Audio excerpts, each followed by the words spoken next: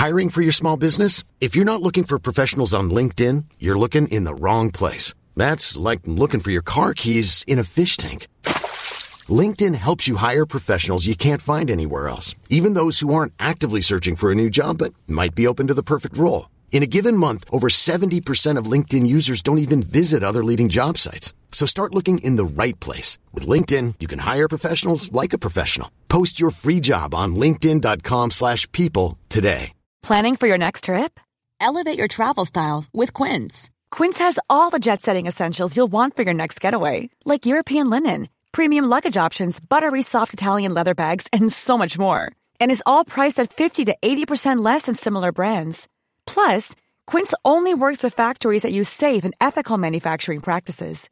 Pack your bags with high-quality essentials you'll be wearing for vacations to come with Quince. Go to quince.com/pack for free shipping and 365-day returns. The FT. Employee pensions. Should charges be clearer? Financial advice. Commission-free within a matter of weeks. And horse racing. Is there a way to profit that doesn't involve a betting slip?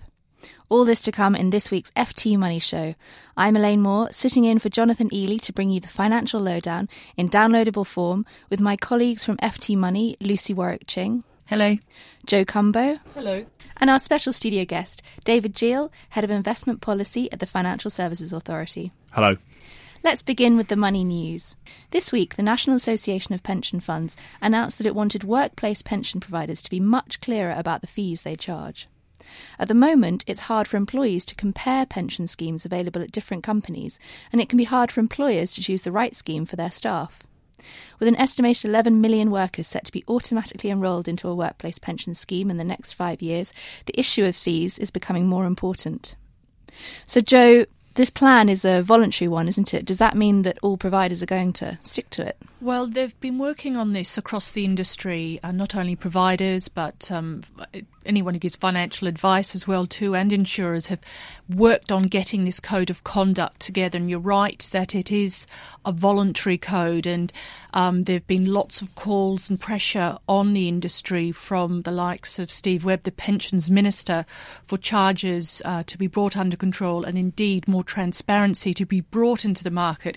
Because unlike going out and buying a personal pension where there are rules about how your charges are set out, it's very different in the workplace. There's been no consistent rules about how employers should be informed about costs such as fees or annual management fees. So it's very difficult at the moment for an employer to compare like with like. But from April next year, when this code comes fully into effect, it should be much easier.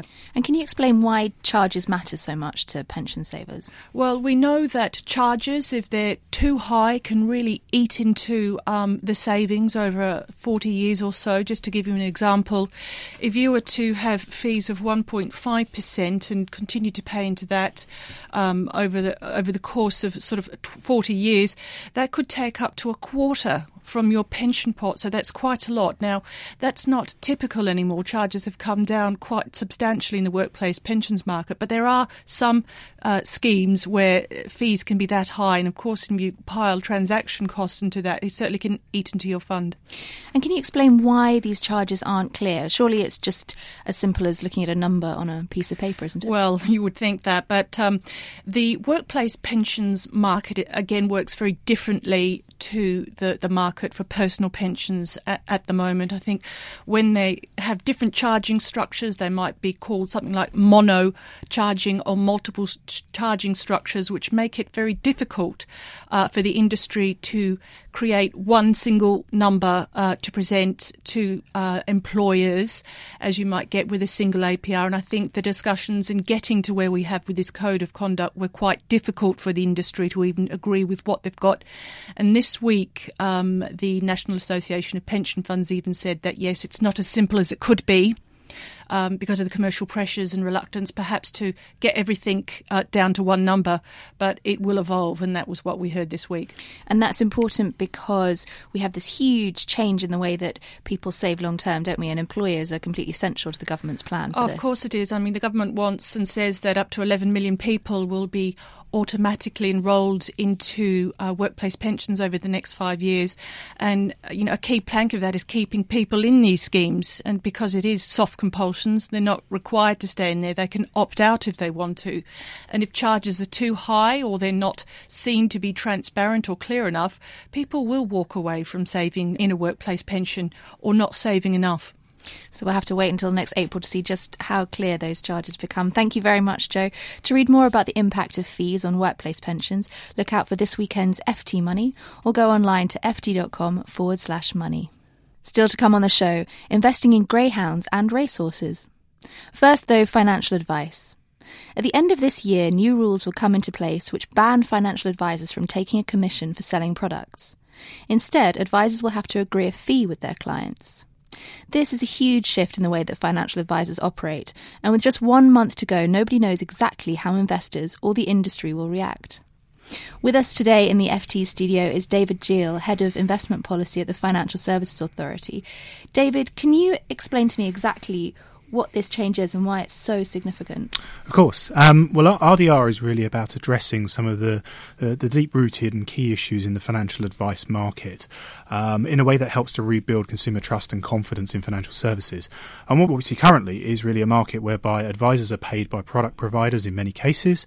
It's not clear what their services they're going to provide for, effectively what they're charging, and there are varying degrees of qualification in the market, and it's very difficult for consumers to engage with that and understand quite how well qualified their advisor is and what they're going to do for them. So what we're looking to do really, we're approaching it with 3 prongs. So we're looking to raise professionalism across the market. So all advisors will be required to reach a certain level of qualification, which requires upskilling for quite a number of advisors. We're looking to for them to be clearer about the services they're going to provide. So if they're providing an independent service, that needs to be genuinely independent, looking across all product providers and products. And we're looking for them to be clearer about what they're charging. So advice has never been free. Commission has always been paid for by the customer. It's just taken out of the cost of their product. What we're requiring advisors to do now is to agree that amount with their client to either be paid up front or in some cases facilitated through the product. The key thing is the customer is in control of what they're paying for and agreeing that with their advisor. So this issue of fees not being very clear seems to be a running theme in today's programme. Can you explain why investors thought that advice was free in the first place? Of course, quite often the investor wouldn't actually have to part with any money as such to pay their advisor. It would be facilitated through the product, or the commission would be paid from the product provider to the advisor. And that creates a misalignment of incentives. But of course, even though we've required commission to be disclosed, if you don't actually see it coming, you don't agree it, and you have no control over that, it doesn't feel like it's coming from you. So a small amount would be taken every year from your investment, say. You would never see that money coming out, so it would just be a sort of drip effect on the total sum. Yes, but in many cases it wouldn't be a small amount. It would be a large amount. Okay, so from next year, this all changes, and I've been speaking to advisors this week who say this is the revolution in the industry, and it's the biggest thing that's ever happened to the financial advice industry. For clients, how will this affect them? What's going to happen from the 1st of January? Okay, well, I would describe it as evolution rather than revolution. But it will be a very significant change, and it'll be a significant thing that people will notice when they first go to see their financial advisor again after the 31st of December. So I think the things that they will see, firstly, they will have greater ability to ask their advisor questions about whether they're suitably qualified, and the advisor will have a statement of professional standing that you can ask to see if you want to. I think, secondly, advisors will have to explain their services more clearly. So, as I said, if you're an independent advisor, you'll be expected to reach certain standards in terms of advising across the market. If you're offering something less than that, the advisor will have to describe it as a restricted service and explain the nature of that restriction so you can make a decision on whether that's the right advice for you. But also, the customer will then be in control of how much their advisor is paid. So you'll be able to agree with your advisor quite how much they're paid and how they're paid for the advice that they provide. So there's a challenge for advisors there as well in selling the value of their advice as you would with any other profession. So it'll be interesting to see how those advisors who at the moment would take a commission and wouldn't necessarily make clear what their charges are, how they're going to evolve into this new regime. I've heard that there's some concern that some of these advisors who at the moment take commission may be trying to make as many sales that attract commission in the few weeks leading up to the change. Do you think that's true?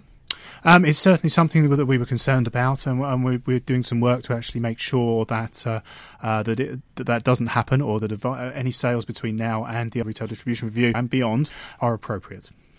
And what should investors look out for? Are there any sort of red flags that they should be aware of in case they're being sold something that's not necessarily right for them in the weeks before RDR?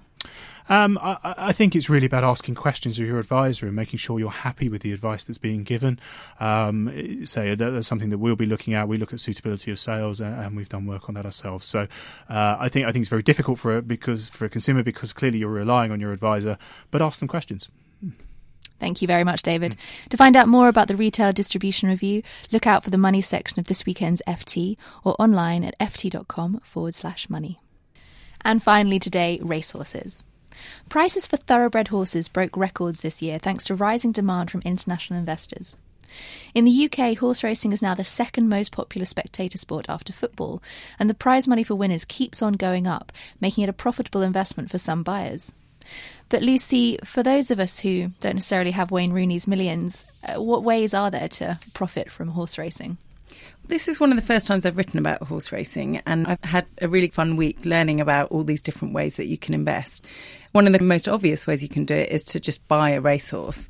It's a very risky strategy, but if you're very interested in horse racing and you know a lot about it, or you have lots of good friends in horse racing, then this may be the option that you want to take. So imagine I'm really interested in horses. How much is this going to cost me? I want to buy the best horse out there. So I think, you'd be looking to spend an average of about £18,000 just on the horse. But then on top of that, there's all these running costs. So it probably will cost you about £20,000 a year to actually run the horse. And then if you offset some of the owning costs for the first 5 years, so it's probably about £20,000 a year for the first 5 years. So it is definitely one of those hobbies that you need to really have a passion about.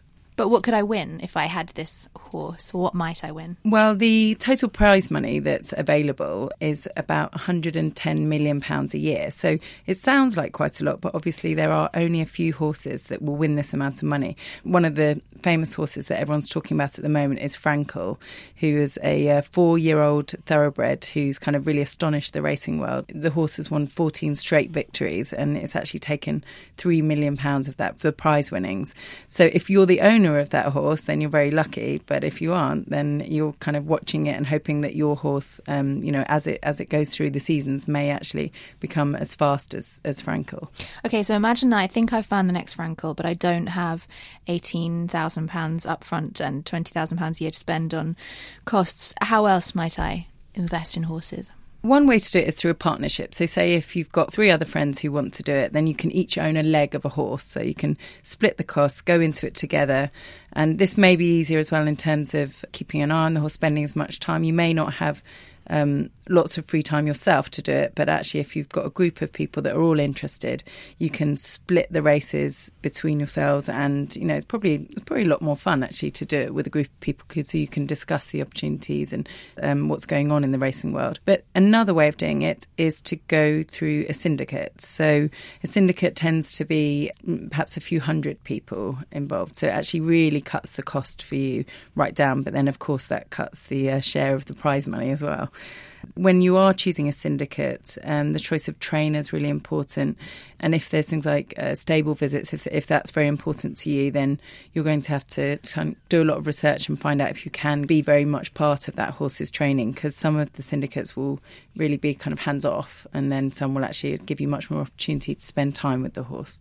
Okay, so I've decided I'm not all that interested in horses. They're too big and they're too expensive. What about, I mentioned earlier, greyhounds. I think you've been looking at those this week as well.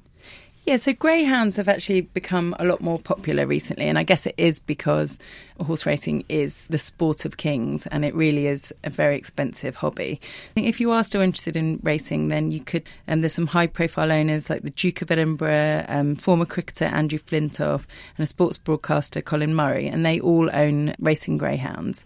And there's several ways to buy it. Again, you can do it through syndicates, or you could just buy a young pup and have it reared to racing age. So an unraced puppy at about 16 weeks old would cost between £500 and £1,000, depending on its breeding. So it's a much cheaper alternative. Well, I'm pretty convinced. Thanks very much, Lucy. For more on the different ways that you can invest in racehorses and greyhounds, read Lucy's article in the money section of your Weekend FT. That's all we have time for in this week's FT Money Show. Remember that you'll find all of these stories on our website, ft.com/money. You can also follow our tweets at twitter.com/FTmoney. And if you have a comment that you'd like to share with us about the money section, then email us. The address is money@ft.com. Next week, we'll bring you another financial lowdown in downloadable form. But until then, it's goodbye from me, Joe, Lucy and David. For more downloads, go to ft.com/podcasts.